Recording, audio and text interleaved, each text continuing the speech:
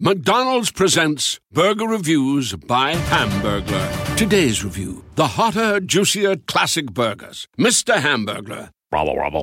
He said, of all the McDonald's burgers I've ever hamburgled, these are the hottest, juiciest, and tastiest. Robble.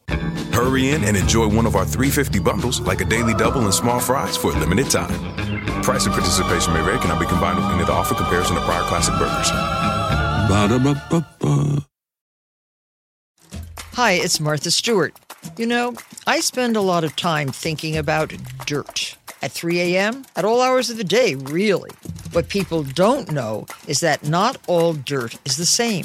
You need dirt with the right kind of nutrients. New Miracle Grow organic raised bed and garden soil is so dense, so full of nutrient-rich, high-quality ingredients. Miracle Grow is simply the best. There's no place to escape to. This is the last podcast. On the left. That's when the cannibalism started. What was that?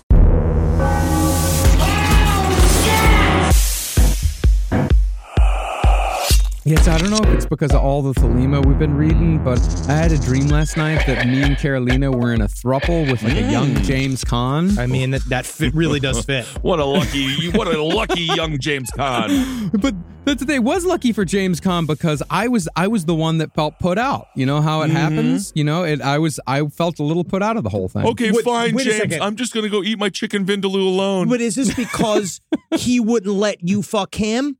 No. They just seem to be having a better time without me. Yeah, why'd you dream that you were were with another dude? I mean, which is fine. But It's not his fault. He doesn't know. It's his dream.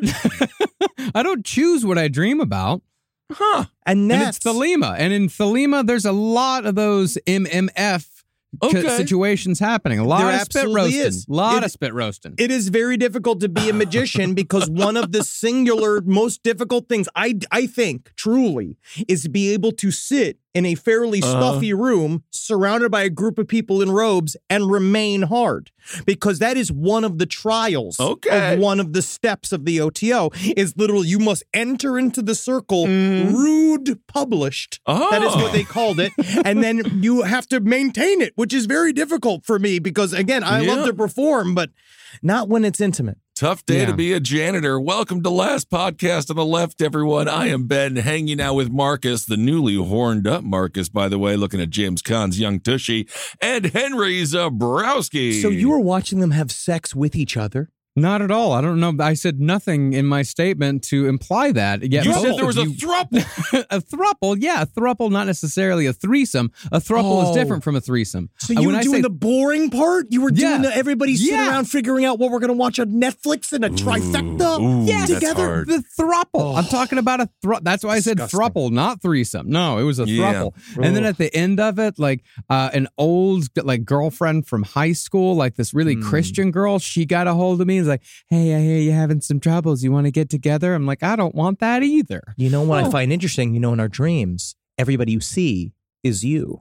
Indeed, that's the case. And of course, a throuple, that's what I call my air, land, and sea, my fish fillet, chicken breast sandwich, and good old beef. Technically, that's already called a McGangbang. That's already been done. The McGangbang. Yes. Fantastic. All right, everyone, we're on to Jack Parsons, part 2. So when we last left Jack Parsons, the year was 1939, and he'd just been introduced to the Los Angeles occult scene in the form of the Agape Lodge of the O.T.O, founded by Aleister Crowley. At the same time, he was also making seismic breakthroughs in the scientific world through his work in rocketry. And can they be uncoupled? I submit that they cannot. Okay. But by 1939, the term rocket was seen as a purely science fiction term. Put another way, it would be like if we developed faster-than-light technology, but called it warp drive instead of the more scientific way of saying it, FTL. But that's what I fucking hate. Just call it warp drive. Yeah, just call it warp drive. I think that's a problem, though. And then Trump did it with Space Force, and then you're like, oh, it's fun that it's Space Force, but they don't do anything. They just got a new flag. And it's stupid. Right. Yeah. Well, they are blowing stuff up. Yeah. So to shed the science fiction connotations, the Jack Parsons crew at Caltech, the so-called Suicide Squad, they decided to change the name of their technology. Magic. Instead of calling them rockets, Parsons and the rest would from then on refer to this new technology as metal hot dogs. Perfect. jet technology. Jet technology. Okay, and then jets. they all got together and they faced off against those Puerto Ricans. Fantastic. That That's the rumble. Jets and the Sharks, my friend. That is, now I forgot what it is. West Side Story. West Side Story. West Side Story. However, this technology was not shooting towards the stars just yet in 1939. World War II had already begun, and conflict, in one way or another, was obviously on the horizon for the United States. So, the Suicide Squad was given funding from the government to develop jet-assisted takeoff for their fighter and cargo planes. This technology was known as O.T.O. Cool. And the Suicide Squad became America's first government-sanctioned rocket research group. I'm going to be using the term O.T.O. a lot over the course of this So series. just get used to it. O.T.O. And what does it stand for again? Jet-assisted takeoff. That's why I'm reiterating. O.T.O. Thank you. Yes. J-A-T-O. It's the evil cousin of Kato. He was actually, he was in... He did too much meth to fall asleep. He was outside of the pool house. Oh, okay. So after almost blowing themselves up on the Caltech campus with a twin set of explosions when an oxygen line caught fire and ignited a tank of ethylene, the Suicide Squad asked the government for a budget of $100,000. Hey. That's nothing. They got 10. Oh, good. But we're still overjoyed that someone was finally taking them seriously. And they'd honestly sort of highballed it a little bit. You ask for a lot, you get a little. I've seen important. Shark Tank. It's important to do. In fact, Parsons and his crew believed that they had been immediately welcomed into the higher ranks of scientific society because just after they'd received funding, they were invited to a formal dinner at Caltech. They're in the big leagues. We're going to war. We're getting chicken. This is really exciting. Good broccoli, too. However, Frank Molina, one of their crew, discovered that the Suicide Squad had actually been invited to the fancy dinner due to a clerical error, but Frank didn't have the heart to tell the rest of the crew that they'd only been invited by accident. Who cares? If you're invited by accident, you're still invited. I think that's how we've gotten invited to Heidi Klum's Halloween party. I'm not going to tell her that we're invited because as soon as they find out, then you're off the list. A W is a W in all areas of life. Never Absolutely. question. Just Absolutely. show up. Show up. You were invited. So after months of testing different powder formulas in huts made of corrugated iron in the Arroyo Seco, where the temperatures regularly hit 100 degrees, Parsons made a breakthrough that got the crew closer to O.T.O., jet-assisted takeoff.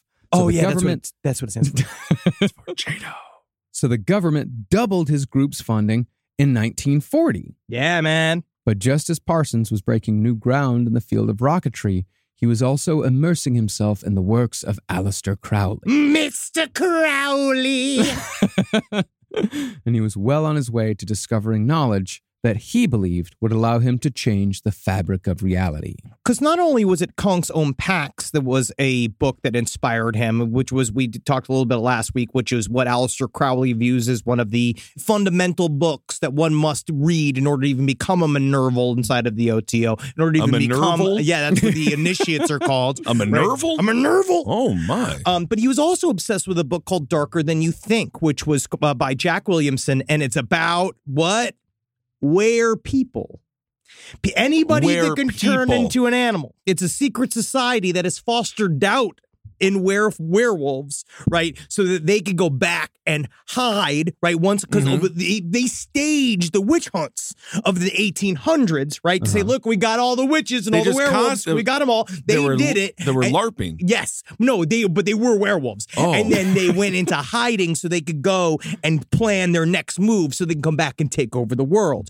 But he got really into this concept of shape-shifting, right? There was like something about this, and the fact that the lead woman in the book was a big-bosomed, flaming red-haired, green-eyed woman that would become, as we see, woman. Yes, his obsessions as things went on. But this is, now we're seeing him in what I call his like neophyte phase where he is starting to understand the processes of magical thinking and ritual, and he is getting obsessed with it because at the same time, not only is it like personally fulfilling, it's inspiring, but it's getting him out of the world of all these stuffy scientists and getting him into the world of all this hot-ass bush. All right, so now you feel better getting that off your chest. That's one thing. All right, fantastic. A merval sounds like an otter that doesn't like to swim. He's been saving that. He's a typical merval. Minerval. He's a typical Minerval. Now, concerning Aleister Crowley, perhaps the most important concept in his belief system, thelema, is that of will, which, again, is not necessarily how we think of will. It's not the will to succeed or the will to survive. Rather, will, in thelemic terms, is more destiny combined with purpose. And again, this is more of your interpretation. Will, as you'll discover, the more and more you read it, the more and more you understand that it is a constant shifting deciphering of will. And what that means on any different level. Like it both means it is both a practical level, like just straight up, it is my will to be the hottest Scottish Polish NBA player that they've ever seen, right? Well, that's not possible. Exactly. But that's just one of my wills, right? Then you find out what Shouldn't it be lines within up. the realm of possibility? That's the idea, is that your true will may be, also maybe. Because think about it, was it really in the realm of possibility for any one of us to be professionals in the entertainment industry? I don't fucking know. I definitely was born, not necessarily. We were born way outside of it. None of us had institutional connections. What do we see? Mostly people who make it in entertainment are people that are born in money and in magic. Yeah, but but it would be like if we didn't have any mouths or eyes or ears or feet or hands. But you got to be super talented then. Yeah. You have to be the torso man. I had like 2 fortune tellers telling me when I was a kid that I was going to do well in entertainment. Well, that's because they were just trying to molest you. That's different. But again, it's more about like these concepts are like moving and shifting. So it really depends on what aligns with you. And with Jack Parsons, as soon as he discovered this, because we talked about last episode, he was such a headstrong motherfucker that he was like, yes, I know my will. I mean, my interpretation still holds, I think. Destinies change, purposes change. Yeah.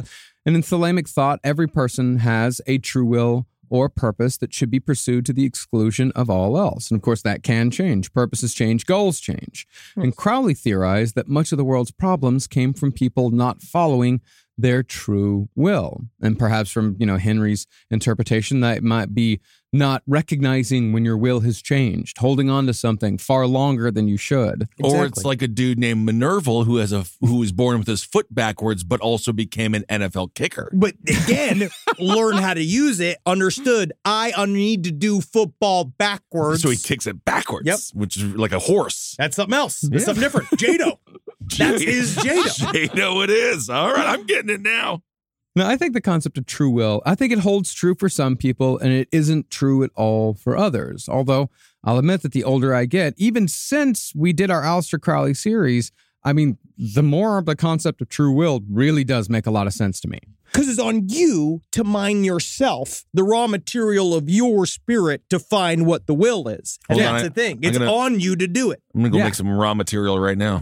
You see, again, the man is of chicken wing, right? Ben Kissel's will is mostly centered around chicken wing issues and chicken wing politics, right? And chicken, like what's in that world. And in that, Kissel's expressing his Bud Light will. Right. That is true. As a matter of fact, on Sunday, I did get a little bit too drunk, and I was like, chicken wings? Why do they call them chicken wings when they're actually chicken feet? And then it's just completely, utterly incorrect. Yeah. And then I followed myself. I was like, no, there's no way. They have to be the wing. But I was like convinced for like 30 seconds they were feet. No, man. Isn't that weird? You can buy chicken feet. Have you never been to a grocery store? No, I know. I'm so confused. I fought all over myself with this. I was just for some reason, I was like, why would they call chicken wings wings when they're feet? And I was like, no, that's wrong. It's in the name of the food. I know. I was questioning everything. Well, it was like last night when I texted Henry at like 1 a.m, to feeling like an idiot because I finally figured out that the reason why the Scottish water creature, the kelpie, the seahorse, the kelpie is called a kelpie because of kelp. Because of fucking underwater. Seaweed. Oh, intriguing indeed. Yeah, and Henry texted back, "We are dumb as shit." Yeah, man. Because Kelpie's also the name of the unhelpful Starbucks barista. I love But that's the modern Kelpie. interpretation. I love kelp. Well, Jack Parsons, he was getting into Crowley's teachings so deeply that he began to consider Thelema itself as his true will. Rocketry was not his true will. Thelema was his true will, the true student. As such, Jack and Helen were initiated into the Agape Lodge of the O.T.O. on February 15th, 1941, with Jack taking this as his motto. Henry, please. The establishment of Thelema through the rituals of love. Oh, that's nice. I mean, he's basically stating his intention to fuck his way through a lot of magic. You know, as I was going through this process again, right? Because we've been when we did the Aleister Crowley series, I also went insane, and now I'm back in it. I sent Marcus some really funky ass Thelema jazz. I'm waiting until because next week is when we're truly going to get into the magic stuff. I'm waiting for then, so I don't mix the science and the jazz too much. I wish I could play some for you now. Can we play it next episode, please? Yeah, but no, because next episode we'll get into the jazz. It's just humping music, right? It's humping music. And you know what it is, man? Is that we're caught up on our fucking bullshit. Right? I agree. Because we talk about, it's him mad about, he can't do, he's fucking his way through magic, but he just understood what if fucking became my life. Nothing wrong with that. And only is fucking the center of my life, but then I can figure out the sort of personal power attached to it. Fuck rockets. I've been blowing shit up since I'm 9. I've been doing this a long time. And now I'm like, wait a second. Now I can fuck and wear a wizard cap and do the whole fucking, all of the pageantry, the idea of doing those rituals and walking into a room, you're blindfolded and a man with the ropes pulling you in there, and then there's a nude woman there and she's got to suck you not till you come because you got to save it. That's incredible. Edging indeed. And Fuck Rocket's a fantastic new dildo product.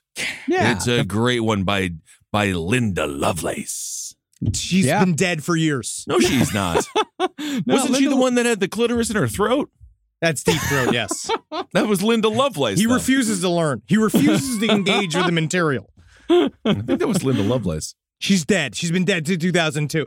She has been dead. Okay. Yeah, I think you're thinking of that is Debbie Does Dallas. He is correct, but Debbie Does Dallas comes from 1972. Yeah, but that was Linda Lovelace. Yes. Yeah, what a story. What a story there.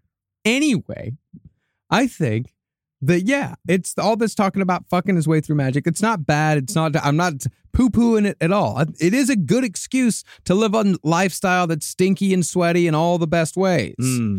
But Jack Parsons was a true believer in Thelemic principles. He's not just doing yes, it's fun. That's great. That's a great side. That is definitely a great side effect. He understood. But he's doing it because he believes in it. He understood it's one package.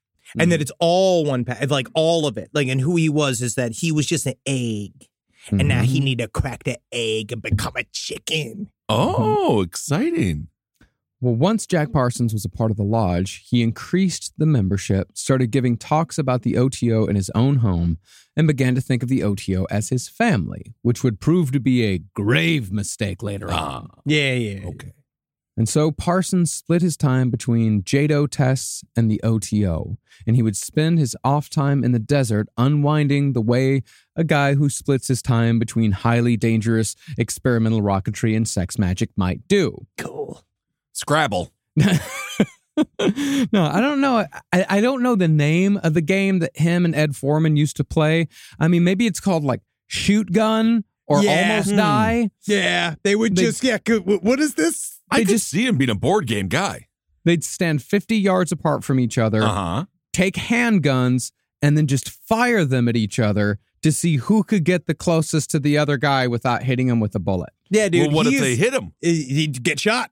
But man, this is the thing. He's not a board game guy. This is the freakiest, wildest motherfucker you would ever meet. You would want him nowhere near your girlfriend. He is at this point, this time, because everything's taken off and he's getting super slippery with it and all the magic and shit. Man, I love this motherfucker. You can have sex with my girlfriend. Her name is Minerva. And she's fantastic. She needs to do the reading. Yeah, absolutely. She has ears where her eyes are supposed to be, and you should see where her eyes are. But the thing about the O.T.O. is that it did interfere with Jack's day job. One time, he stayed up far too late, partying, reading poetry, playing records with all his magical buddies. Oh, that's nice. It's a nice night, but he was super hungover because he really liked absinthe. Oh, and he made his own absinthe. Hey, man. Fucking keeps you wiggly, man. It's a strong one. So the next morning, because he was so hungover, he rushed through a countdown and it caused a huge explosion. Wait a second. How do you count down. How did he rush through it? You just like, all right, let's go. 5, 4, 3, 2, 1. All right, it's got it. He's got it. Put it up there. Like Tommy was so directing the room, but he knew the rental was only good for 15 more minutes. Well, I think with a countdown, I might be talking completely out of my ass here, but I'm extrapolating from knowledge that I've learned about rockets over the last couple of weeks. Cool. I think part of the point of a countdown is not just to like let everyone know that the rocket's about to go off so they can look. I think there's a lot of preparations that you're doing during the countdown. Yeah, right. Put pressure in the oscillator and then fire up the gribble gobble and then get Ted off his sandwich. Absolutely. Hey, Ted, you're sitting on a sandwich. And he's like, oh, my lunch. Get off of the sandwich. Yeah. Yeah. But if you just go like 5, 4, 3, 2, 1, fucking do it. Fucking go, get it done. Right. It's not about the numbers so much as the actions. It's not so much like when we show up hungover, we just ruin a week of content. Yeah. Well, technically, some of our best episodes have been hungover. But it's, again, freedom is a two-edged sword. Yes. Because sometimes it's some the of our other best, side. many of our worst. But it's that, the thing is when he shows up hungover, he blows shit up. Right. Yeah. However, Parsons' involvement in the O.T.O. was a double-edged sword. Is a candle good or evil? Neutral. Sandalwood. Because while it did sometimes cause him to make mistakes, the intellectual exercise of studying Thelema seemed to unlock some previously inaccessible part of his intellect, or so the legend goes. It is inspiring. It is. Now, by the time Pearl Harbor was bombed in December of 1941, the JATO systems developed by the Suicide Squad were still showing positive returns, so the research took on a new urgency. Now, even though Parsons had proved that jet-assisted takeoff, JATO, could work, he hadn't yet found a fuel formula that didn't fail 30% of the time. And you can't send that shit out into the battlefield. Not yet. Well, it depends how much you care about your soldiers. Yeah.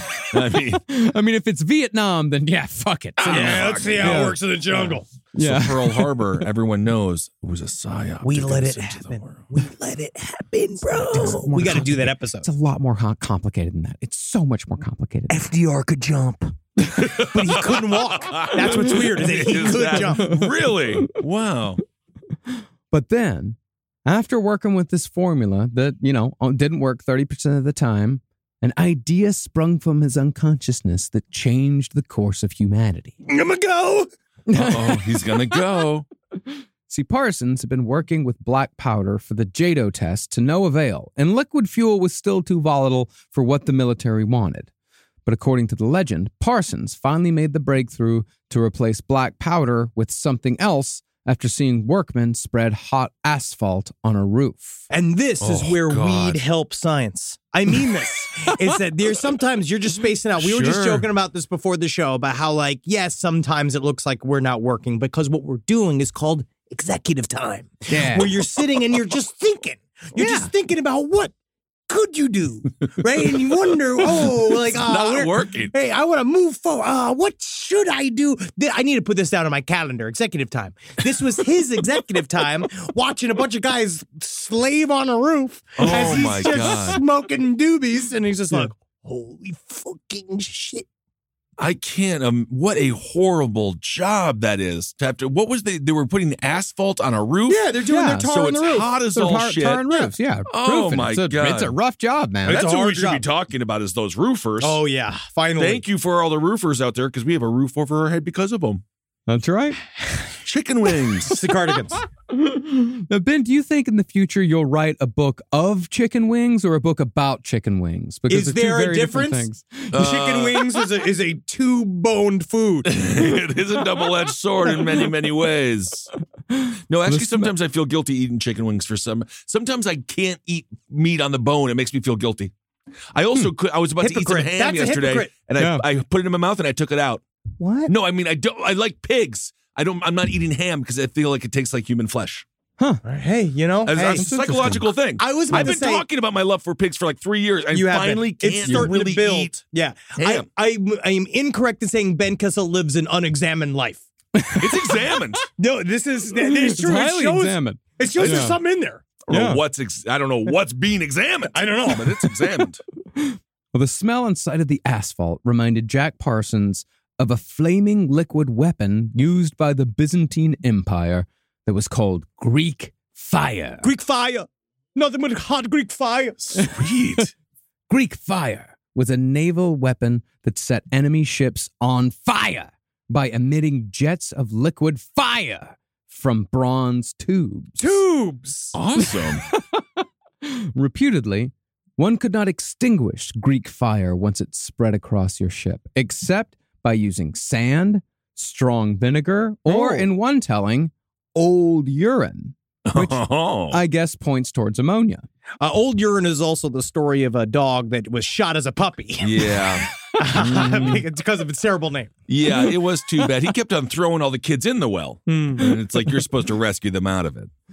But what made Greek fire truly fearsome and effective was the fact that it burned on water, which made escape from an already burning ship impossible. Oh, man, smoking water. Yeah, legitimately. Fire on the water. Wow. It also meant that Greek fire could reliably burn for long periods of time, reliably and steadily, consistently. Now, no one knows exactly what Greek fire was made of because its recipe was a secret passed down through emperors, but it's theorized that it was either petroleum, saltpeter, sulfur, or naturally occurring asphalt. Asphalt's naturally occurring? I suppose so. I don't know. May I ask then, why are we putting this on roofs? It seems highly flammable. No, it's no. It's like how it's. I think that we're all incorrect. I think all three of us might be incorrect in a way, but only about the asphalt. Are they putting a basketball court up there? Asphalt in and of itself is not combustible. But if you mix asphalt with other things, it was just what the you mix smell. it with. It was the smell that made him think about about it. Yes. Yeah, it's like bleach is fine and ammonia is fine, but if you mix bleach and ammonia together, you get mustard gas. Yeah. I did not know that. Absolutely. It's chemistry. I'm talking about how chemistry works. Wow. I'm fucking explaining chemistry right now. You have become a high school teacher to me and Kissel, and both of us are just middle school teacher. Oh, yeah? Asphalt. Also, he's a horrible teacher. He's just teaching kids how to make mustard gas. Don't go in the bathroom. Sorry, it's my ass's fault. See, you don't know how to reach these keys. You know how to do it. That's good, though. Ass's fault. So, when Parsons saw those workmen spreading black asphalt on a Caltech roof, he grabbed a bucket of common roofing tar and added an oxidizer that allowed the tar to breathe and flame.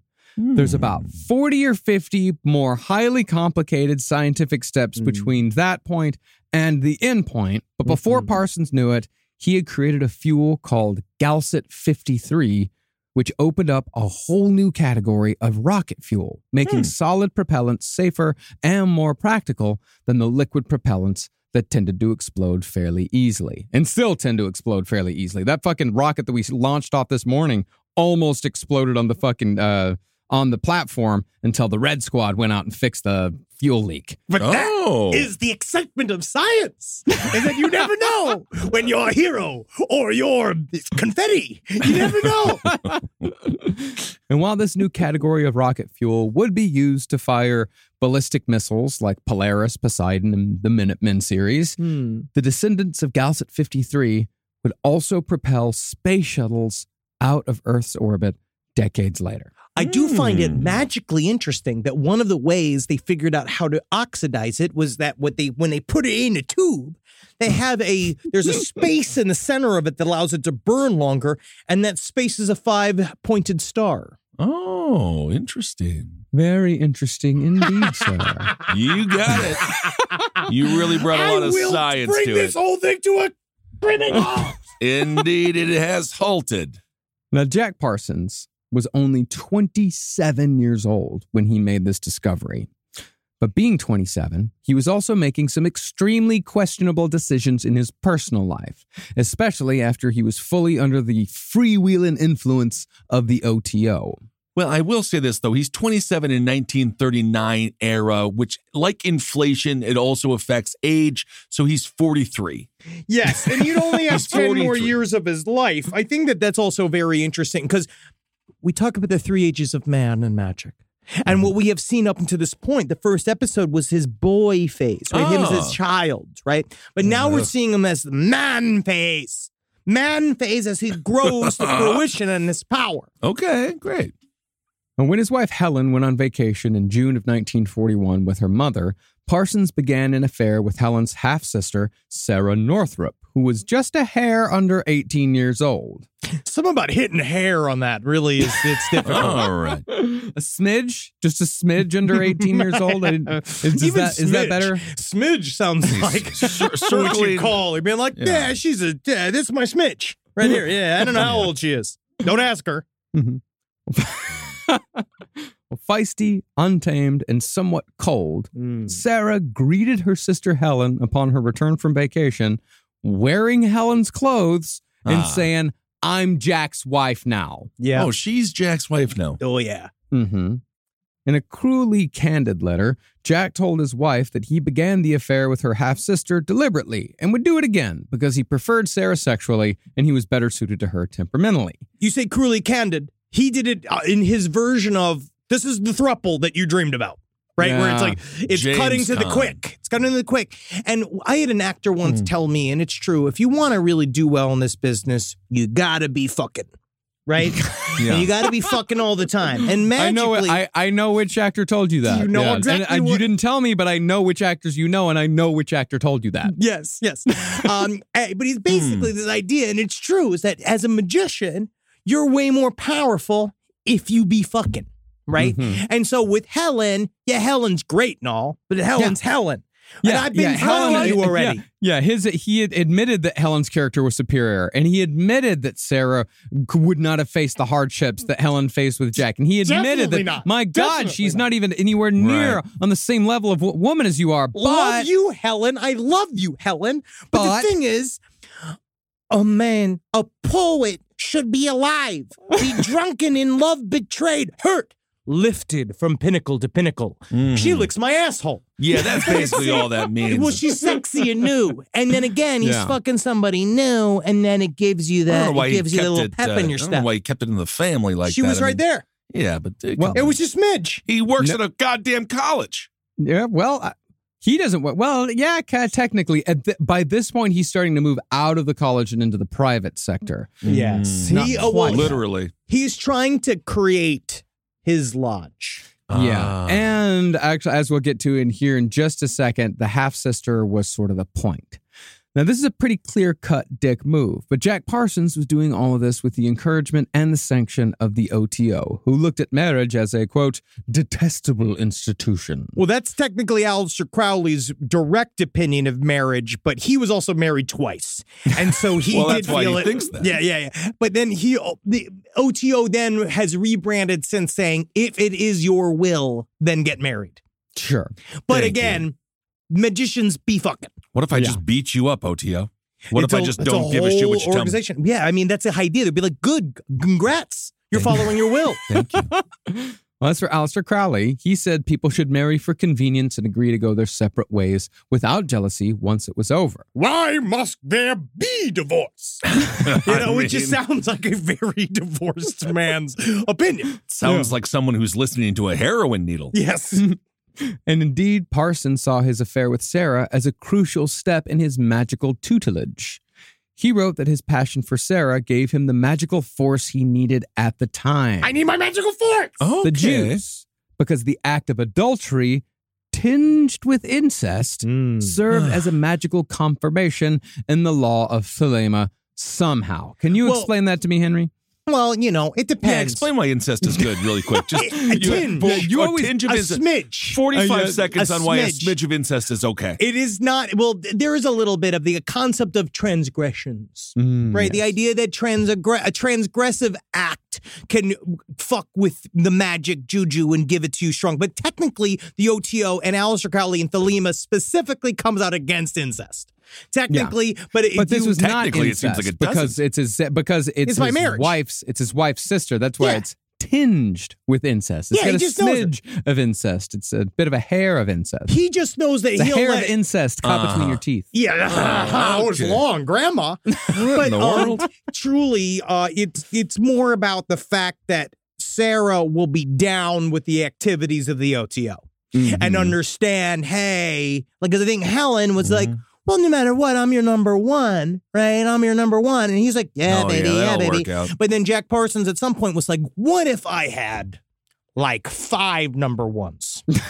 Right? But then you're all equal. You're like a team of rivals. Well, there's Helen, like, she was not some wilting flower. She didn't run away screaming. She was a full-fledged member of the O.T.O. She would be a true believer until the day she died. Helen Parsons is extremely important to this organization. Very much so. So she stayed, and perhaps because Parsons was able to pull off such an impressive sister switcheroo, he began to gain a reputation in the organization. Specifically, Crowley's second-in-command in the O.T.O., a German immigrant living in New York named Karl Germer, he was hearing good things about this young rocket scientist out in California who had the tiniest bit of celebrity and just the tiniest bit more money.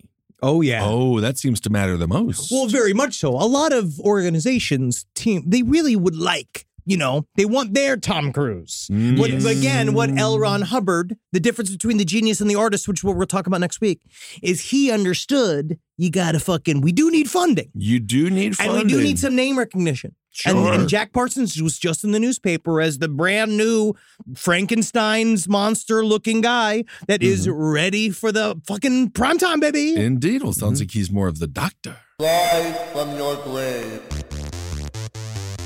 Hi, I'm Jackie Zabrowski. And I'm MJ. And I'm Holden from the Page 7 podcast, and we're going on tour!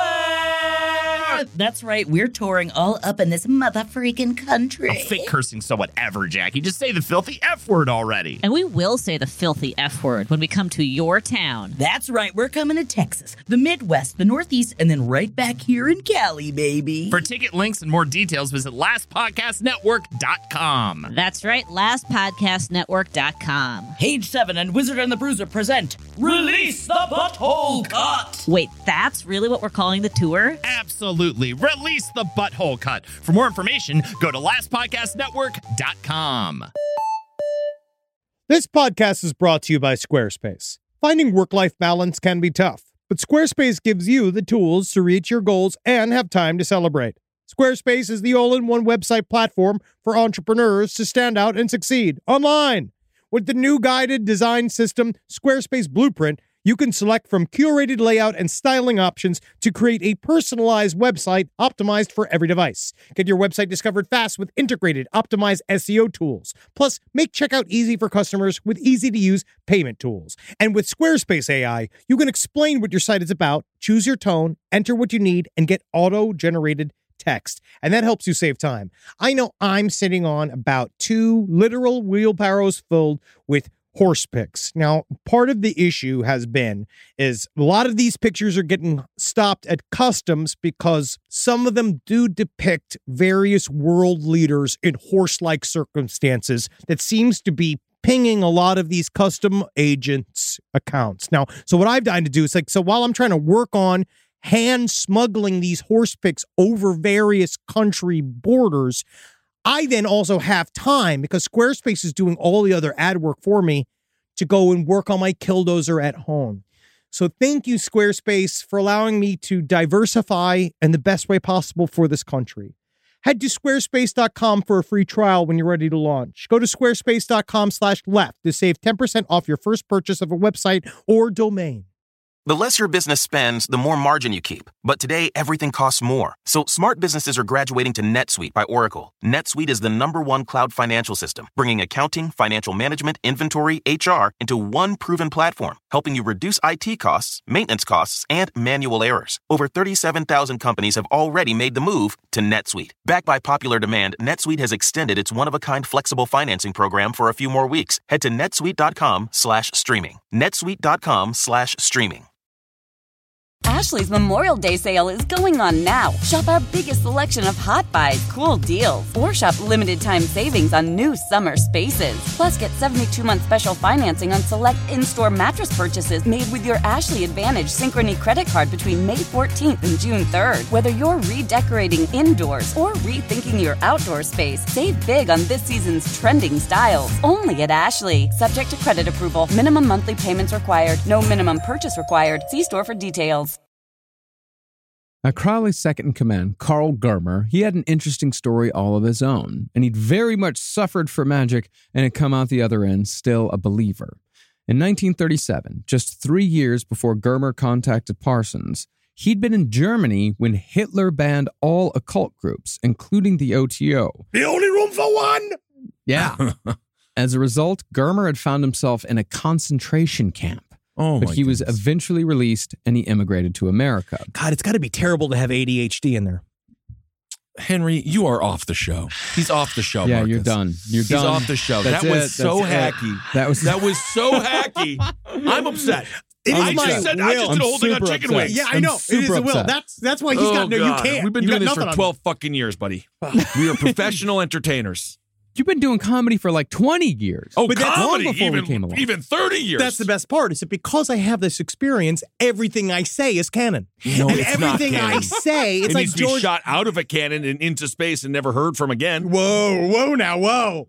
Well, once Carl Germer arrived in America from the concentration camp, he was then harassed by the FBI for being a close associate of Aleister Crowley. Because if you'll remember, Crowley had spent all of World War I in America writing pro-German propaganda for fun and profit. But he was like a double, he's a double agent. Yeah. He was covered in animal Whatever. Yeah, he was saying that he was writing things that were so ridiculous that it was actually making the Germans look bad. Oh, yeah, that's how that works. I forgot. Yes. Yeah. Eventually, though, Germer settled into life in New York and was acting as Crowley's representative in America. He decided to act as a personal guru to Jack Parsons and implied that if Parsons accepted his tutelage, he would soon be introduced to Aleister Crowley himself. Which would actually fit in because it's interesting during this time period, Jack Parsons was trying to become a more quote-unquote serious student. And there is a lot in the AA. Not the O.T.O. So AA was Aleister Crowley's, his own specific brand of the O.T.O. And it was just for him. But he viewed that as like Sea Org of the O.T.O. to put it in that level, right? Where we're like, the AA is what I have personal control over. And you're supposed to meet a dude, right? You're supposed to have a guy that's supposed to be a handler that brings a neophyte into the AA. So at some point, that's where Aleister Crowley, he says in a letter, I wish to God I had Jack for 6 months, even 3. With a hustle to train in will, in discipline, he must understand that fine and fiery flashes of spirit come from the organization of matter, from the drilling of every function of every bodily organ until it has become so regular as to be automatic and carried on by itself deep down in the unconscious. Honestly, he wants to butt fuck. Yes. So well, yeah. And he just wants As Jack, his will. but he just wants Jack Parsons to just like be able to just like take it whenever. Well, Aleister Crowley it's the opposite. He wants to be able, for Jack Parsons to give it whenever. He wants to be able to look, as Aleister Crowley did believe that his submission to another was the most powerful way for, he got control by giving control. Okay. Power bottoms. All right. Of course. Well, once a Crowley introduction was dangled, Parsons increased his involvement in the O.T.O. He suggested that the O.T.O. should move their headquarters from Los Angeles to Pasadena, which would allow Jack to spend more time at the lodge. But perhaps more importantly, it would give the lodge more space to spread out, especially after Jack Parsons rented a mansion at 1003 Orange Grove Avenue for $100 a month. This place was fucking huge. $100 a month. I'm going to jump off a fucking bridge. That's incredible. It was a different time. It was a different time. So it was basically just taxes and rent. That's why they wanted to go to Pasadena. More space. More space. Yeah. More space. More bang for your buck. How many times did they say more bang for your buck? I think there was a lot of that in the O.T.O. Yeah. But Jack Parsons lived in Pasadena, and it was an attempt. They viewed him as the one. That was like one thing that started coming up. It was like, as people were meeting him at the Agape Lounge, and they were like, Agape Lodge. The Agape Lounge, I think. That's the outside. Ooh, that's a hookah lounge. But once they started meeting him, they were like, oh, he might have the X factor. Okay. But Aleister Crowley, again, he was a very hard teacher. And his whole thing was that literally, and you had to kiss the ring. Okay. Yeah. All right. But Parsons filled that mansion with O.T.O. members, and they were all supposed to live there communally. It was sort of a second draft of Crowley's failed Abbey of Thelema, where people lost their minds or their lives in the countryside of Sicily. Well, that's where he ate shit. Yes, and then watched others eat poop. Yeah, I remember that. I remember that, he ate shit and then spent 2 days going like, that was a bad idea. Oh, that was he didn't like it. God, I shouldn't have this astral stomach ache. It must be something I ate. Yeah, what have you been eating? Pancakes or Piles carbs? of shit. Piles of shit. You know me. I maybe circle that in the calendar and notice when the stomach ache started, right after you ate that pile of human shit. It was a full log. That's what he said, that he was a full log. I remember the story. That one sticks out. I remember only the things that I don't like the most. That was that one. He was an experimenter. I think he cut it with a fork and knife. I saw the movie Sallow. Oh, God. Well, when I say communal, this is communal living here in this mansion with all these O.T.O. members. I don't mean that everyone was on equal footing. Rooms were assigned according to O.T.O. hierarchy, with Jack Parsons and Sarah Northrup sharing a nice 2-room suite so they could have separate affairs, as per the O.T.O.'s teachings. They were working. Okay. Yeah, it sounded like they were fucking, but they were working. All right. Ever the nerd, though, Jack Parsons covered the walls of his room with all the knives and swords he'd collected throughout the years. That's my boy. Proving that you can still be a sci-fi fan who openly collects bladed weapons and still gets laid if you frame it the right way. I'm going to tell you this, man. No one is framing it the right way. It's packaging. So don't do it. I had a friend in college. He had knives above his bed. He just liked knives. But then you take a girl home and then it's just scary. It's college. So, again, it's different. He's framing it the right way. You can't do it. You can't say it's just because you can't say like, I just like knives. Like you got to say like, yes, this blade. I procured this blade when I was taking a travel to Kathmandu and discovered. Super wet. Yeah, but it's just scary because now you're holding a blade that can kill somebody and they're in bed. Ceremonial sword. And that's how you frame it. And then again, this is my favorite chainsaw. But do you have a job? Are you available? Sometimes it really helps. Less weapons in plain sight, I feel, also helps someone calm down.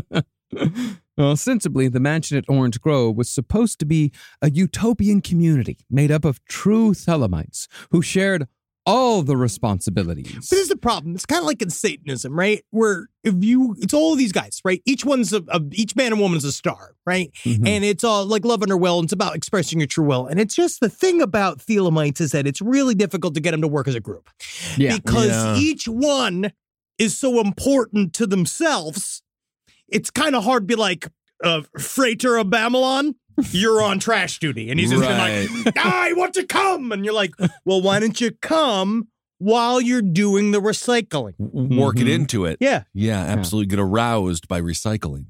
Didn't work out at all. And most of them fell into traditional gender roles if they fell into any role at all. Because this is before they started really taking it seriously. Okay. Yeah.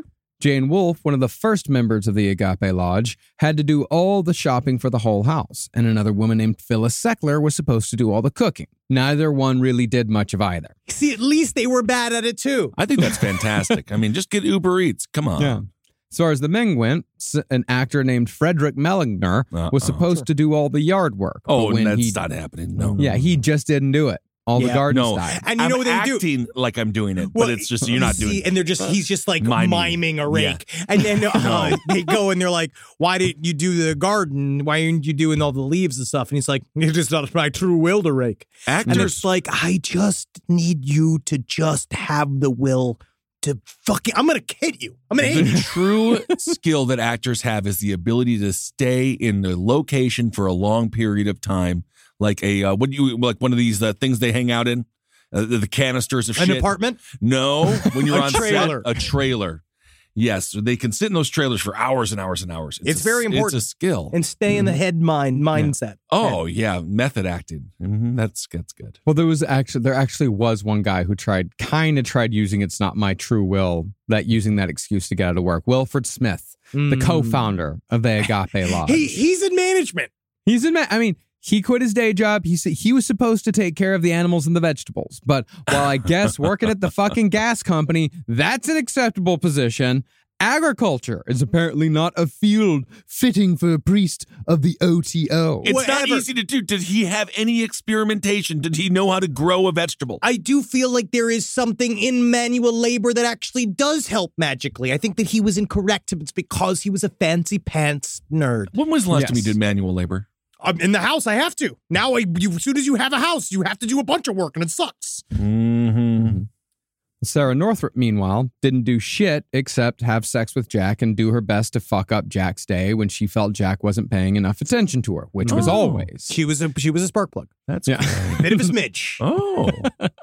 Really, about the only one who did anything was Helen Parsons, who was still technically married to Jack. She was the treasurer, and she did a competent job. But the thing is that a lot of these people had kids, and they brought the kids to this mansion, and then they just kind of let them run wild. It ain't for a family. You know what I mean? You're supposed to really be concentrating on the fucking your onus and having sex under will and all that kind of shit. Not like, you got to go to kindergarten. Yeah, I would have gone with the no kid policy on that one. But if you are a kid running around the streets of Pasadena and with fairly loose parenting, maybe it was kind of fun. For some of them, these were like 3-year-olds. Just that was probably miserable. They were just kind of confused and upset. Yeah. Well, as far as what Jack Parsons did, he had arguably the most important job. He paid for everything. That is the most important job, and I need to talk to my fucking dogs about that. Yeah. Because Jerry and Puffin have been just, what do you do around here? Yeah. And it's like you fucking, everything that you look at. Wendy said something to me the other day. I was on the couch. She said, aren't you supposed to be on tour right now? Shut the fuck up. And I was like, let me just sit. I know. It's unbelievable what they say with their eyes. Mm-hmm. Well, he gave his entire paycheck to the Church of Thelema every month, save for $10 that he'd keep for himself. But for him, it was worth it. He provided the money, and the O.T.O. provided him with a weird-ass family and a like-minded community. Yeah, I really think on his way, that's where, Jack Parsons is different than a lot of these other kind of remoras on society, as far as I'm concerned, where, he really was starting to find fellowship and loved it. He loved the actual practice and the study, and he was really getting into it. And he was just he did the thing where he looked around me how do I make this my life and not everything else? That was the church I was forced to go to, Good News Fellowship Church. That's where they would marry a lesbian to a gay man because that's how that fixed that. It did. They did that. Yeah, it's not good. Yeah, this guy named Steve, he was real feminine and tiny. He married this huge chick who was a truck driver. That's magic. But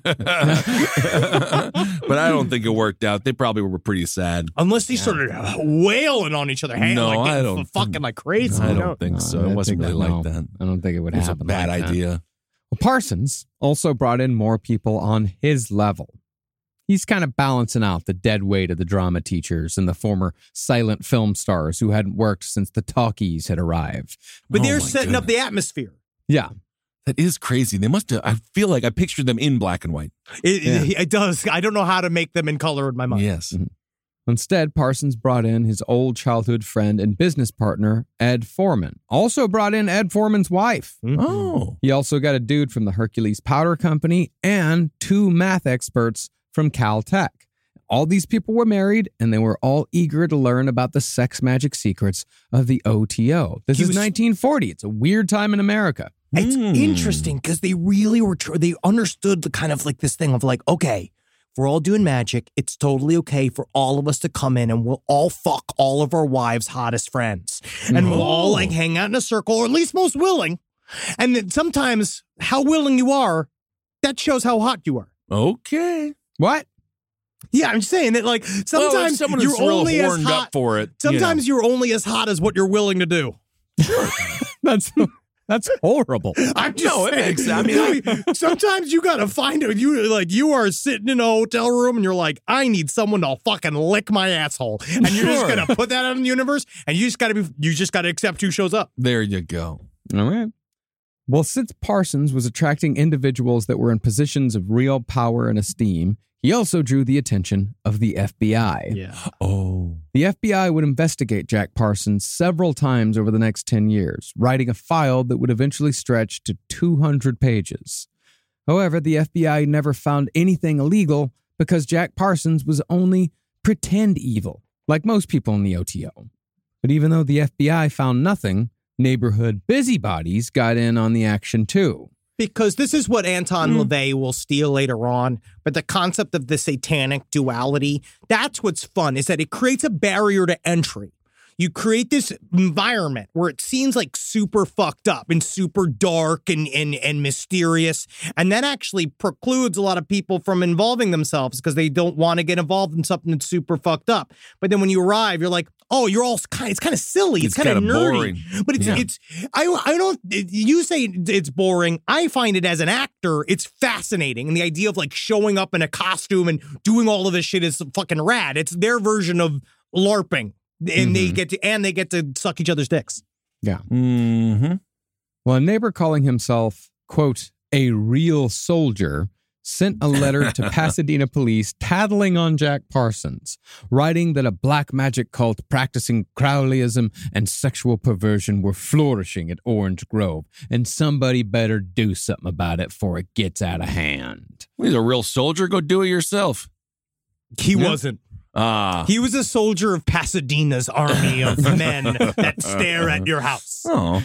Now, as I said, nothing illegal was happening, but the Agape Lodge of the O.T.O. was a dangerous organization to join emotionally if you weren't ready for it, because the O.T.O., it's kind of the swingers club of the magical world. Basically, it's threesome rules. If you have to be convinced to do it, you're not ready for it. Nice. In a prime example of feelings getting hurt, Jack Parsons brought in a guy named Grady McMurtry, who would eventually bring the O.T.O. back from the brink of obscurity in 1971 with Helen Parsons. Oh. But back in 1941, when McMurtry first joined, he was dealing with the emotional consequences of sex magic after Parsons and Wilfred Smith spit roasted his wife, got her pregnant, and paid for an abortion without telling him. Oh, interesting. Also, you continue to say spit roast. In America, it is called rotisserie.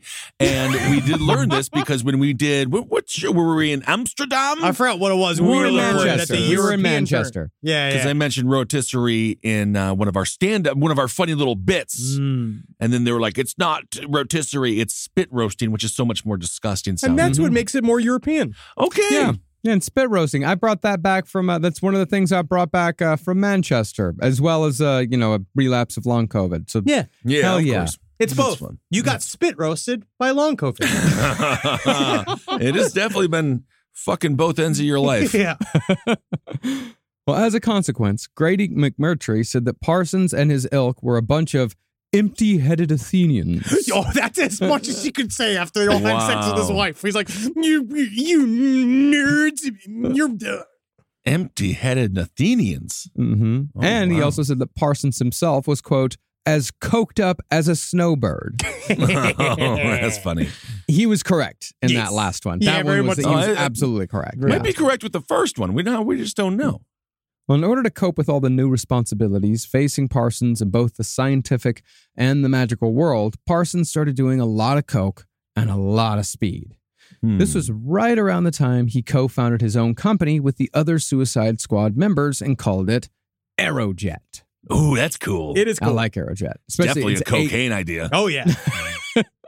In addition, Parsons was also making his own custom drugs using his vast knowledge of chemistry. And of course, this is encouraged by Aleister Crowley's teachings, because Crowley said that drugs can assist in magical ritual and astral travel. Wait a second, but like from the outside perspective, it's just a house that's now creating a bunch of drugs It's a meth awesome. lab, kind of. Yeah, it's fucking awesome.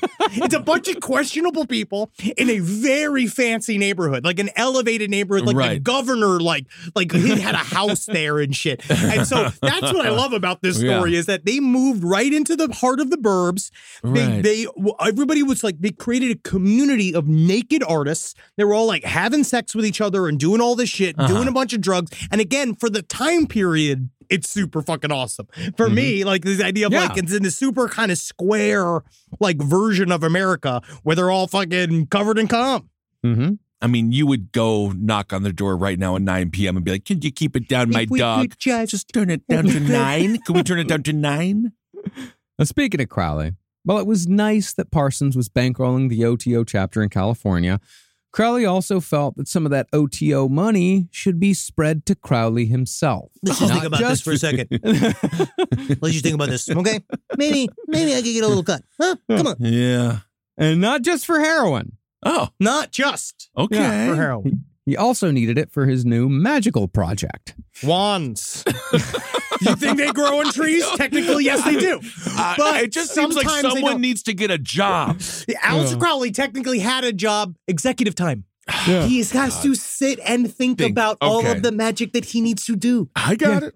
Okay. He does have a job at this time. At this time, he's making rejuvenation potions from his own cum. No, that's cum. That's easy? That's not a job. That's not a job. You mean to tell me that our fan of the show and friend, Tommy Pistol, that he doesn't have a job? No, he doesn't. Bangs on camera. And he's got a huge ding-dong because technically he is kind of short, so I think the penis does look a little bit bigger. But anyway. You're talking mess on a man who fucks for a living? I'm not talking mess at all. But he doesn't sell rejuvenation potions from his cum. He puts his butthole on camera. It's because he's leaving money on the table. Does he sell dildos that are modeled after his own dick? All right. That's the 21st century version of that, I'd say. The fellas get to do. They don't make as much money as the gals there. No. But they can sell their ding-dongs.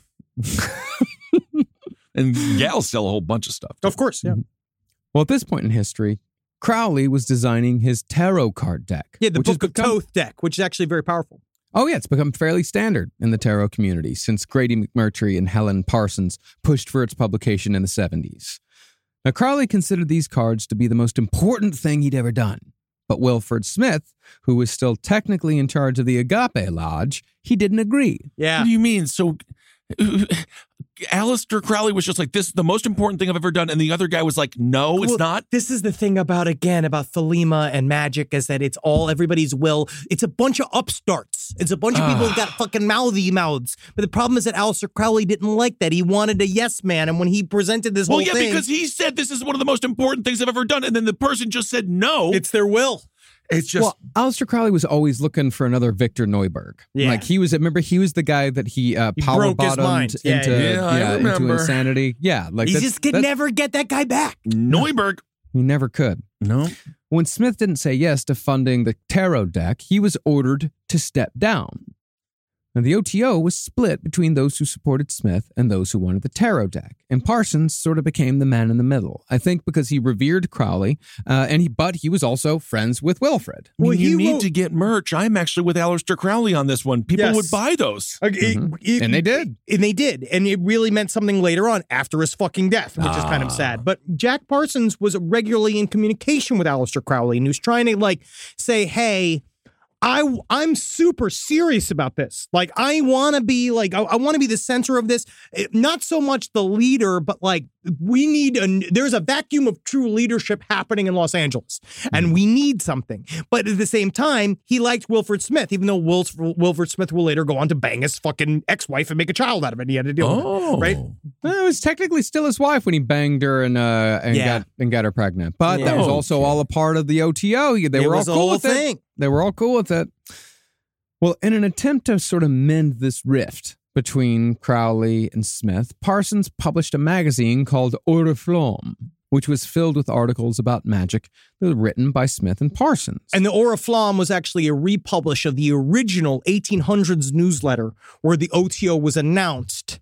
Like that's where the O.T.O, because back in the day, you'd have to you'd find out about the new esoteric group when it showed up in some kind of publication. And so that was where the O.T.O kind of introduced themselves in the 1890s, but they didn't become the O.T.O until 1915. Yeah.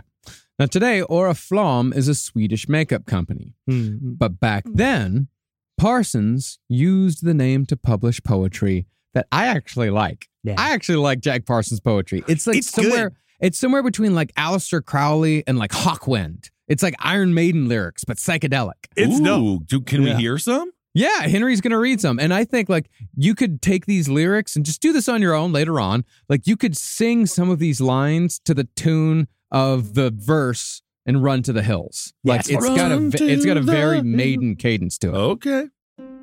I hate Don Quixote. I live on peyote, marijuana, morphine, and cocaine. I never knew sadness, but only a madness that burns at the heart and the brain. I see charwoman, ecstatic and human, angelic, demonic, divine. Each wagon a dragon, each beer mug a flagon that brims with ambrosial wine. The mountains are palaces, women are chalices meant to be supped and not sold. The desert a banquet hall set for a festival, ripe for the free and the bold. Oh. This is good. The wind and the sky are owls, heaven and all its stars, waken and do what you will. Break with this demon-spawned, hell-inspired, nightmare-born magic lies over the hill. They said I was crazy, ambiguous, lazy, disgusting, fantastic, obscene. So I hide from my sagebrush and cactus and corn mush to see if the air was still clean. Oh, I hate Don Quixote. I live in peyote, marijuana, morphine, and cocaine. And may I be twice damned for a bank clerk or store hand if I visit the city again. Sounds like the Grinch. It is. Who's getting his dick sucked? Well, I think the Grinch did get its dick. Maybe that would have made him happier. Oh yeah, man! You put that in like a King Gizzard album like song. Yeah, man. Those lyrics, Dr. Seussy pretty good psychedelic lyrics, man. No, man, that's like medieval rap. It was. I mean, honestly, it's better than anything in Hamilton. I'll agree. I'll agree. Oh, I don't know what happened with that. I don't know either. Now, Parsons was pleased as punch at this poem and in everything he did for Oriflamme. But when he sent a copy to his mentor, Crowley hated it just like he hated everything that he himself did not write. He was just on heroin. He was just angry and sick. And I guarantee you, if you met him when he was super high, he probably would have loved it. I believe that he was, in a word, jealous. I think that he missed his youthful energy and he wanted to yuck his yum as much as possible because no one should feel the freedom that Aleister Crowley felt. He called him he said the whole problem with him is that he was too poetic. Yeah. Too poetic. Okay. In fact, Crowley was particularly enraged at the poem. Which is funny. He wrote poetry. Aleister Crowley started writing poetry. Well, it wasn't the poem that he was... It wasn't poetry itself that Crowley was upset about. He was upset over the subject matter because he wrote to Jane Wolfe that all the poem was going to do was revive the ancient stories about Crowley concerning drug trafficking and so on. Crowley was really mad towards the end of his life that all anybody will ever talk about is how I'm addicted to heroin and I ate shit that one time. Like, he was like so butthurt at the end, which is so funny because you're like, you're the most evil man in the world. Like, that was your whole gig, dude. And now you're mad that they're calling you that. You set it up because it's just once you're labeled a genius one time, you think you're a genius in every aspect. Like, you start to think like, no, now they need to understand me on my terms. Or we're like, no, bro, you sold yourself as the great devil. And now they bought it. So you'll live with it. Yeah, at this point in history, the last time that Aleister Crowley had been in the news was him actually trying to say that he wasn't evil. Yes. That he had gone, but because he tried to win a defamation suit. Yes. And he's like, it was a character. He did the Alex Jones. He broke character in court. Yeah, he said he said that actually his name means Little Sunshine, and trying to get some money. Yeah. Okay. Rise from your grave. Hey there, podcast listener. Have you ever been listening to Wizard and the Bruiser and thought to yourself, I wish I could see just how fat Jake and Holden are in real life? Don't lie, we know all about your weird inside thoughts, listeners. Well, now you can make that dream a reality because WizBrew and Page 7 are going on tour. Austin, Dallas, Milwaukee, Chicago, Minneapolis, DC, Philly, Brooklyn, San Francisco, LA. Nowhere is safe from an all-new show we're calling Release the Butthole Cut. Ew. Come join your fellow LPN fans for a night of pop culture chaos that's fun for the whole family, assuming your family consists of equally broken weirdos in their 30s. It's going to be a blast. Tickets are on sale right now at lastpodcastnetwork.com. Go now! There's VIP meet and greet passes available as well, in case you want to get, a little extra close, especially personal. I legally have to clarify that there is no sexual element involved. I mean, unless, Okay, geez, Jake. All right, stop winking, all right, buddy? It's Page 7 and Wizard and the Bruiser live. Go to lastpodcastnetwork.com for dates and tickets. Now, Jack Parsons was embarrassed that Crowley wasn't picking up what he was putting down. But Carl Germer, Crowley's second in command, still had great respect for what Jack was doing. Germer also noticed that Parsons was the only one with any money because his company, Aerojet, was getting more and more profitable off government contracts, lest he forget that World War II was still going on. Well, that was going to be one of my questions. Any concern about that? What? It doesn't seem like they're really talking about the big war. No, they're doing magic. And then the rest of their life is spent building weapons for the war. So they spend their whole days doing the war, and then at nighttime they're getting their dicks up. Oh, I see. So they are focused on the war. They know the war's happening. But they're all in the arms industry. They're very much. Again, war profiteers. Well, they got their They got their they didn't have to be drafted because they were considered essential for the war effort, working on the weapons program. Gotcha. Yeah. So, since Parsons had the brains and the bankroll, he was put forth as the only alternative from Wilfred Smith for leadership in the Agape Lodge. Meanwhile, he wasn't super pleased. No. He didn't really want to be in charge. Again, he was like, that's not what I'm saying. He's like, I like to, again, executive producer is a really good place to be where you show up and you don't have to come up with every single thing. You're like the fourth executive producer. You pay for stuff and then you go like, that curtain should be brown.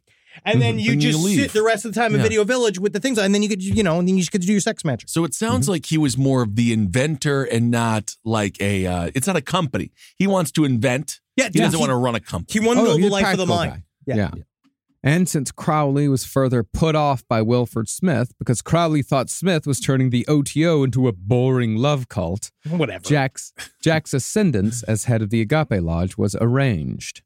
In return, Parsons gave Crowley $300 for the tarot deck, perhaps revealing the more practical impetus behind Jack's new leadership role. Thank you, Jack. Yeah, that's nice. That's a lot of money.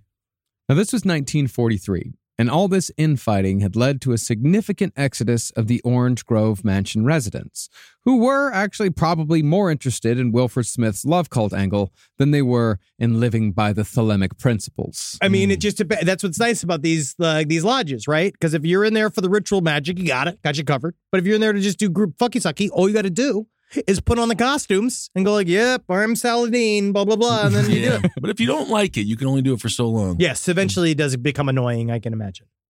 See, while Parsons definitely kept the sex parties, he had refocused the lodge to make magical attainment the highest priority, and he began teaching classes on the tarot and Crowleyan studies. Now, once Wilfred Smith was out as the head of the O.T.O., Crowley naturally wanted to get rid of him altogether. But Wilfred Smith and Helen Parsons had begun an affair of their own, and Helen was pregnant. Yeah. And since Parsons actually did walk the walk when it came to the no jealousy rule, he asked Crowley to not take any further action against Wilfred Smith until after the child was born, because he still loved his wife. They're all in it together, Oh, yeah. He's trying to make it work. Yeah. But as soon as the child known as Quinn Lanval Parsons was born... That'll be good for him. Yeah, it's going to be fine. Crowley set a complicated and humiliating plan in motion that was somewhat of a mix between a test of faith and a highly elaborate practical joke. Which is Crowley at his very core. Yes. At his very core, like I've been reading Moonchild too, and I forget how funny Moonchild is. Like Moonchild also has a lot of like parody of other magicians. Like he makes fun of fucking the Golden Dawn. He makes fun of these people. Like there's like funny shit in it. But yeah, he definitely, because you can't just kick him out. Yeah. You can't just say, like, get out of here. He has to come up with, like, this kind of, put him through it. He's got to put him through a bunch of labors. I mean, you could just say, get out of here, but But if you do that, then you lose. If you say just get out of here, you lose credibility. You lose leadership. You have to make them leave, because that's the thing. And it strengthens you if they leave, especially after you give them a bunch of goofy bullshit to do. You can say they were not strong enough. Because check it out. Listen to what Crowley had him do. Okay. Crowley sent Wilfred Smith a 12-page letter that presented a mixture of Kabbalistic calculation, omen-telling, and oracle reading. It included Smith's horoscope drawn up and cross-referenced with broad readings from Crowley's masterwork, the Book of the Law. Yeah, and he's just looking at it like it's homework, right? Which is all of Crowley, right? It's a lot of work. You look at it, you're like, okay, how do I... All right, I'm parsing through this. And once Crowley established the appropriate amount of magical bullshit in the letter to the point where Smith couldn't argue with it, Crowley concluded by declaring that Wilfred T. Smith was not a man at all, but was in fact the incarnation of a god, although Crowley did not know which god he was. So Crowley posits, like, listen, no. So the best part is, you're no longer needed as the leader of the California edition of the O.T.O. I get it, right? You do, I mean, that's a bummer. But it's a promotion in a way. Where you are now, though, but you're a god. I'm a god You're now. a god. I don't know which one. What superpowers do I have? Oh, one of those superpowers is definitely not being in charge of the O.T.O. anymore. Whoa, that's cool. But because that's beneath you. I'm a god. You're too good for it. I believe it. I'm a god now. Well, Smith's mission, Crowley wrote, was to find out which god he was. That's a lot. And in order to do this, he gave him a plan, though. He said, you got to leave the Orange Grove mansion. You're going to need to leave town. You're going to need to get the fuck out of it. Okay? You're going to have to cut off all contact with the Agape Lodge. Yep. Uh-huh. You're going to have to tattoo the number 666 on your forehead. This is the only way. That's I've great. done the reading. I've done the math. Uh-huh. And you got to move to the desert. Well, and only then, after you go out, do all that, only then will you be set upon the path to discovering which god you are. That's important. That's just the fucking, that's the prep work. Yeah. I wish I had this logic when I was a bouncer to get drunkards out of the bar. Yeah, be like, listen, you're not drunk enough that to be honestly, dude. Come back when you're drunker. You should come back when you're drunker. Yeah. Smith, of course, resigned from his position rather than go through this humiliating ordeal that was obviously just meant to humiliate him. Yeah. Oh, he didn't get the 666 tattoo on his face? No, like the guy that got the understood. Romney R on his face? The vibe seems to be he was excited up top, and then as he was going through the documentation, he's like, I'm being roasted. So he did notice. Yes. Well, the thing is, though, Parsons soon resigned as well. The infighting and the pressure from his job was starting to get to him, and the weak attempt to manipulate Wilfred Smith into doing something so stupid kind of soured Jack Parsons on Aleister Crowley for just a little bit. But if you'll remember, Jack Parsons had grown up without a father, so Crowley jumped on that need for a father figure by writing a paternal, if bullying letter refusing to accept the resignation. Yep. Crowley also, of course, left out the part saying that he really needed Parsons to stay because he was the only one around making any real money. Yes. Right. He was definitely the angel donator. Yeah. Yes. Now, Parsons knew that he was being manipulated, but he still had a thirst for knowledge, and he still believed in the O.T.O., and he believed in Crowley's work, even if he didn't always believe in Crowley himself. Oh, yeah. So Parsons decided to adopt Crowley as a father figure, and he continued his work for the O.T.O. I mean, most of our dads haven't eaten human shit. I mean, I don't know what my father did in Vietnam. That's true. Your dad fucked around in a submarine in the Gulf of Mexico in Vietnam. Well, we don't know he didn't eat human shit. To be honest, I feel like that actually shows that it was more likely he ate a lump of human shit because all these Navy men are all fucking pranking each other and shit. Yeah. They used to take out the torpedo tubes and he'd crawl inside the torpedo tubes and they roll them up and down the submarine. They had a great time in Vietnam. I can't believe we didn't win that war. I don't know what happened. Now, concerning Jack Parsons' place in the scientific world, he was very much developing machines of war. He was building guided missiles that could fly 150 miles to deliver 1,000-pound payloads, capable of killing hundreds, if not thousands, in a single shot.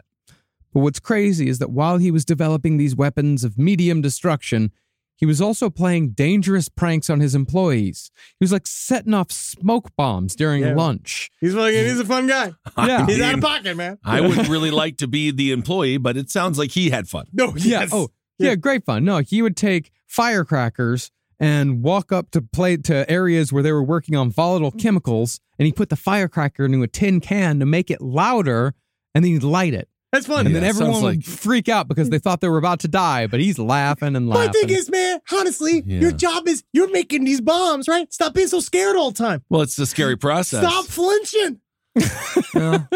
Jack Parsons was steely-eyed. Mm-hmm. I guess so.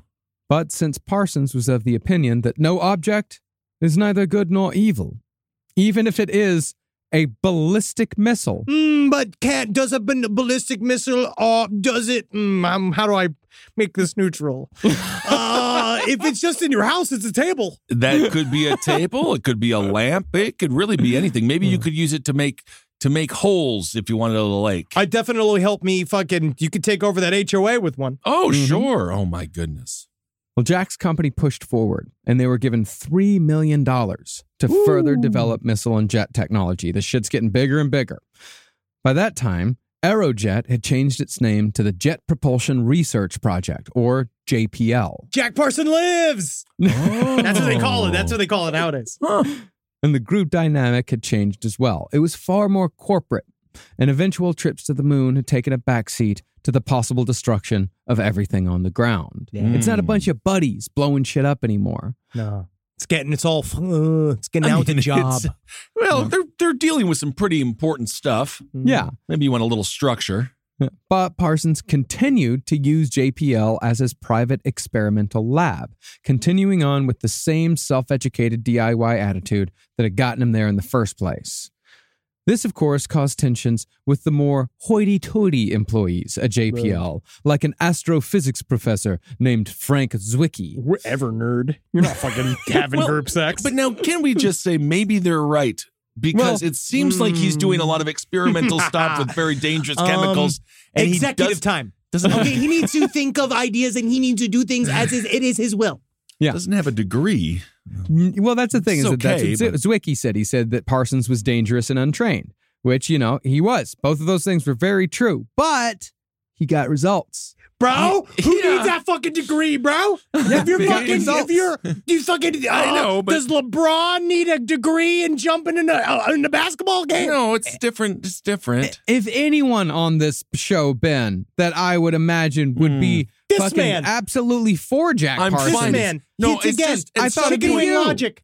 I am fine with the man who pulled himself up by his weird suspenders and he made himself a physicist without a degree. But I'm just saying at some point maybe he could have gone to a class. Whatever. Maybe it was just a safety class. He was the class, bro. Well, that might be the problem.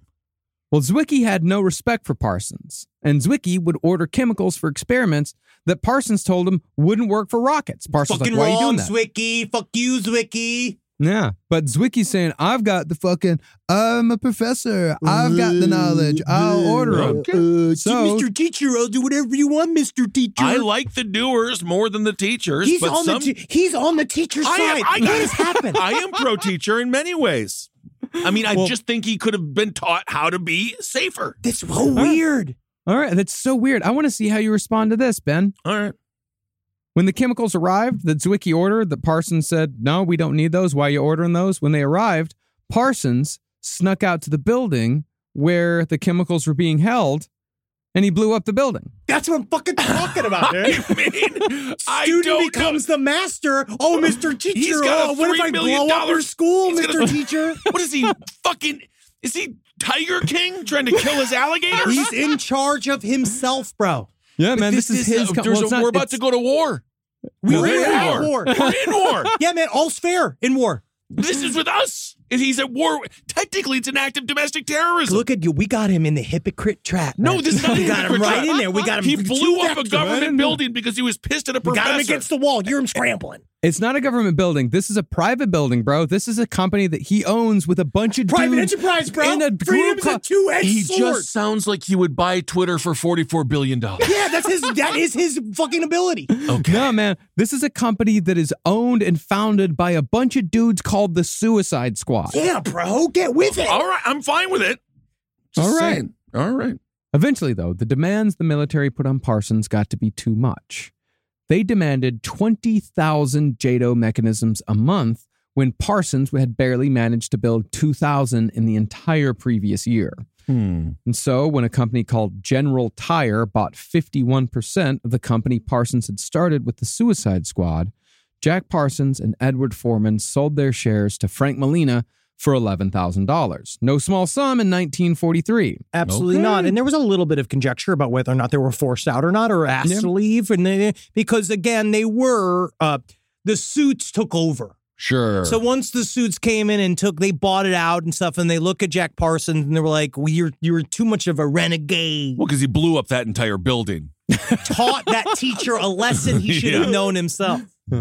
Ever since, that company has been involved in every manned space vehicle that the United States has ever launched. And the shares Foreman and Parsons sold were worth $12 million just by the 1960s. Never mind present day. That was maybe a mistake. Maybe they should have kept those. They might have just fired him. Put them in your back pocket. Yeah. But money was not what Jack Parsons was after. Freedom. But money, oftentimes, it has been scientifically proven now that it does make you happier. He already was, it's different. He's trying to get in the magic biz. Okay. While he still briefly worked as a consultant for JPL after the sale, he left the rocketry world completely at the age of 30 to completely focus on magic for the rest of his short life. Age 3, the man ascends. Ooh. Now, in modern value, Jack Parsons' $11,000 was worth $200,000, a fair sum. Yeah. So using these proceeds, he bought out the mansion lease at 1003 Orange Grove Avenue and spent almost all of his time at the lodge as a man of magic and leisure. That's all I want. One day, if you could listen to this jazz fusion shit, dude. If you, I can't wait to hear it. Man. I can't wait. All day long. That's all you listen to. Like, just like nice. Fucking and drinking espressos. Sounds exciting. So he was alone now, or he still had a whole crew? He's got the crew. He's living with the crew. Okay. He's there 24 hours a day. Jack don't got to fucking wake up at 7 a.m. to go in and build rockets no more. Jack's there all fucking day long, bro. Yeah, dude. He's there playing with toy boats in his bathtub. Yeah, He's bro. there hanging out with Sarah. That's my boy. All right. He's there fucking playing drinking games with Grady McMurtry, who had since forgiven him for impregnating his wife and paying for an abortion behind his back. They're playing drinking games, man. That's fun. They had this one drinking game where they would chug aperitifs and then they would recite esoteric texts to see who could articulate their recitations the longest. Because that's important, because you're supposed to hold your attention. A lot of the fucking ritual shit's all memorization. Mm-hmm. Mm-hmm. But while Parsons was out of the rocket game, he wasn't yet done with explosions. He and Ed Foreman founded the Ad Astra Engineering Company, named after one of Aleister Crowley's magical organizations, and they continued to experiment with combustibles. At the same time, though, Parsons was alienating some of the older members of the O.T.O. with his complete control over the mansion on Orange Grove. To make ends meet, because he's not getting that Aerojet money anymore, Parsons was renting out every available room to people outside of the O.T.O., although he still wanted to make sure he had the right vibe from all the new residents. This is what he wrote in a newspaper ad calling for borders. And remember, I think this was 1947. Okay. No, is it that 45? late? It might be. Yeah, it's like 44, 45, somewhere around there. Only bohemians, artists, musicians, atheists, anarchists, and other exotic types need apply for rooms. Any mundane soul would be ceremoniously ejected. The thing about a mundane soul is they pay rent. Well, you're looking for a non-mundane soul that has disposable income. Oh, okay. Yeah. Sounds like it's the same thing that they're doing in Williamsburg, Brooklyn right now. Very much so. Yeah. What do you mean? Williamsburg, Brooklyn? Yeah, it's a bunch of trust fund kids. It's a bunch of kids that just somehow have $5,000 a month for rent and they don't work. The real artists are out in Bushwick now. Yeah, sucking dick by the bridge. They're even further out than that now, man. They're in Ridgewood. And even then... Oh, they made it all the way to Queens? I'm salty about that. You guys don't know this? Oh, yeah, no, dude, Ridgewood is like supposedly like one of the coolest neighborhoods on earth now. They're lying. They're absolutely lying. Okay, no, I mean, it's the people that make it cool. Sure. I guess so. If they only knew Catalpa. But even though the O.T.O. members weren't super jazzed about non-members coming in, Jack's ads did create a groovy atmosphere. So music, it sounds like that. Like, As author George Pendle put it, nuclear scientists and rocket scientists lived alongside occultists and sci-fi nerds. Cool. While Parsons and Sarah Northrup led Gnostic masses for the O.T.O members upstairs as High Priest and High Priestess. Ooh, you can feel the groove. Oh, man. sure. Now, concerning those sci-fi nerds, Parsons was still a massive science fiction fan after all those years. Oh, yeah. And he'd been hanging out with some of the most famous sci-fi writers of the century. He was hanging out with Robert Heinlein. Robert Heinlein actually tried to say he had nothing to do with Jack Parsons, but they know for a fact that they were really close friends. Robert Heinlein's a weird guy. Yeah, he's a weird guy, yeah. But he was hanging out with Ray Bradbury as well. Oh. Yeah.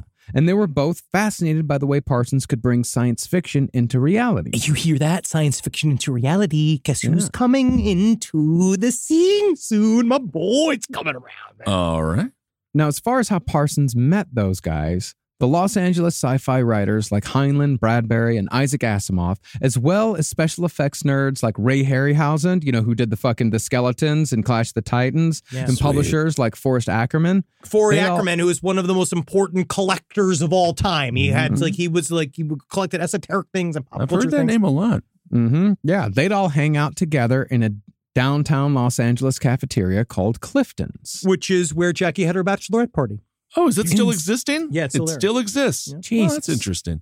Well, Clifton's was run by Clifford Clinton, who'd been the anti-corruption activist whose investigations into Mayor Frank Shaw had led to the car bombing we talked about last week. So all right, it's all coming together. It's sort of coming together.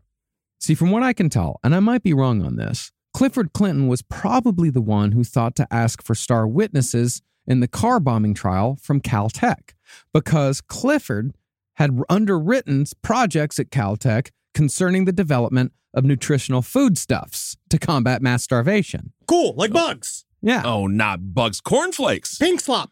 Yeah, it's bugs. It's going to be bugs. Yeah. We're all going to be eating bugs. We're not all going to be eating bugs. We won't know it, though. We are going to know it. We're going to be eating bugs. No one's eating bugs. You're going to be eating... Well, you're not going to live long enough to eat bugs. Yeah, he's not going to even know. You're not going to live long enough to eat bugs. I'm the healthiest one here. You're right. I forgot. You're right. Technically, I am. What? Medically. What? You haven't Theoretically. seen a doctor in 20 years. Exactly. Well, it's at Caltech that Clinton was put on to Jack Parsons. And after Parsons became the star witness to put the car bomber behind bars, he dropped by Clifford Clinton's cafeteria, where he found the greatest sci-fi minds of their generation just hanging out. Yeah, all man. right. Everyone's at Clifton's. Eating soup. I love it. Oh, yeah, man. Split Pea Wednesdays. Now, these meetings were certainly impressive just for the amount of brain power in the room. It's sort of like that crew of directors who all hung out in the 70s, like, Spielberg and Lucas and Scorsese and Coppola all fucking hanging out. Yeah, it's like when everyone, it was like when Bill Gates and Clinton used to hang out with Epstein. Epstein, that fucking, that great crack minds, group. great minds. But in last podcast land, these sci-fi meetings at Clifton's cafeteria are more known for being the place where a certain sci-fi writer supposedly made a bet with Robert Heinlein that he could make a religion out of science. All we do is replace gods with beakers. Yeah, all of this is being done around soup. Weird. And it's a soup-based life. It is a soup-based life, isn't it? Now, that story isn't true, but there's no doubt that had it not been for those meetings at Clifton's cafeteria, Jack Parsons would have never met L. Ron Hubbard. The ginger lover extraordinaire. Yeah. The smartest man with the best body who's ever lived in the 20th century. There you go. And L. Ron Hubbard may have never learned what he needed to learn in order to eventually create Scientology. Yes. And it's with the entrance of L. Ron Hubbard and the eventual destruction of Jack Parsons that we'll conclude our series in 2 weeks after the Thanksgiving holiday. You must be careful who you pretend to be, because We are who we pretend to be. And Jack Parsons, he will be emoliated like so much rocket fuel on his way to magical purity. And the problem is with every genius is that they're absolved into the Godhead. While the artists who must a lot of times decipher a genius works, they live on and on and on to smoke parliaments in space. Thinking about how they used to be a clam. You sound like someone trying to explain that really shitty movie where everyone walks backwards. What? A movie where everyone... Tenet. He's mixing it up with Inception. No, I'm talking Tenet. Tenet is the they all where everyone walk backwards. Goes. It's hard for the people to see it. You go, Tenet. Like you do the hand signal. It's the dumbest thing I've ever seen, but everyone's like, I think I get it. It's like, no, it was just poorly written. It's just sparingly written.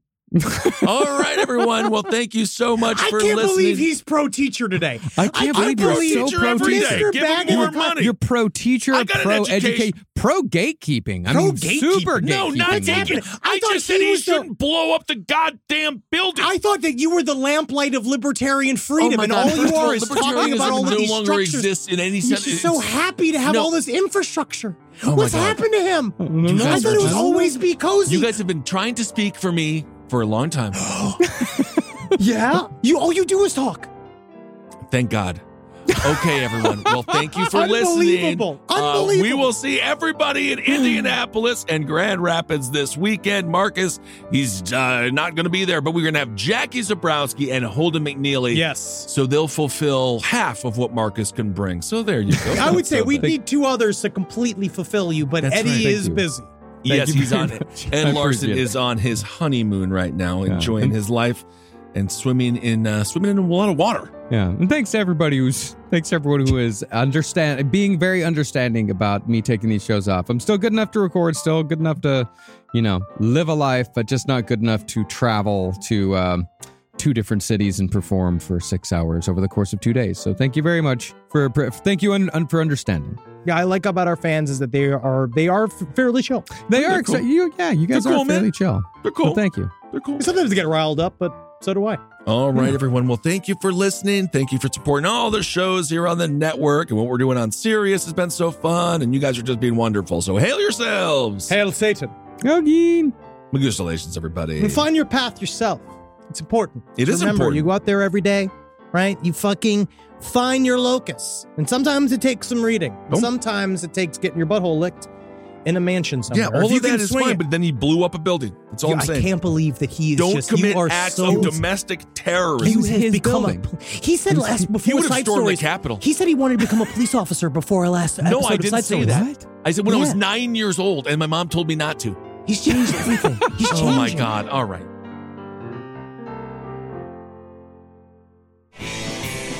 This show is made possible by listeners like you. Thanks to our ad sponsors, you can support our shows by supporting them. For more shows like the one you just listened to, go to lastpodcastnetwork.com.